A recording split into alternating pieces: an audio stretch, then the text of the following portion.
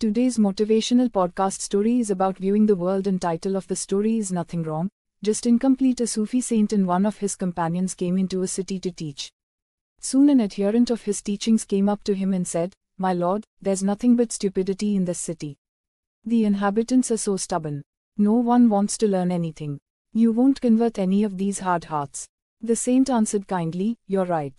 Soon after that, another member of the community approached the saint.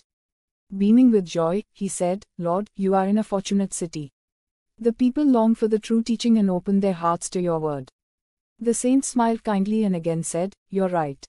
"Oh, Lord," said the companion, "you told the first man he was right, and, to the man who claimed the opposite, you said he was right too." "Well, black can't be white." The saint replied, "Everyone sees the world as he expects it to be. Why should I refute the two men? The one sees the bad, the other the good. Would you say that one of them sees falsely?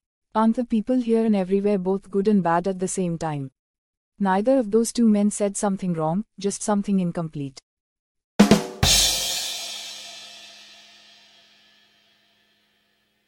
This material may be reproduced without prior permission.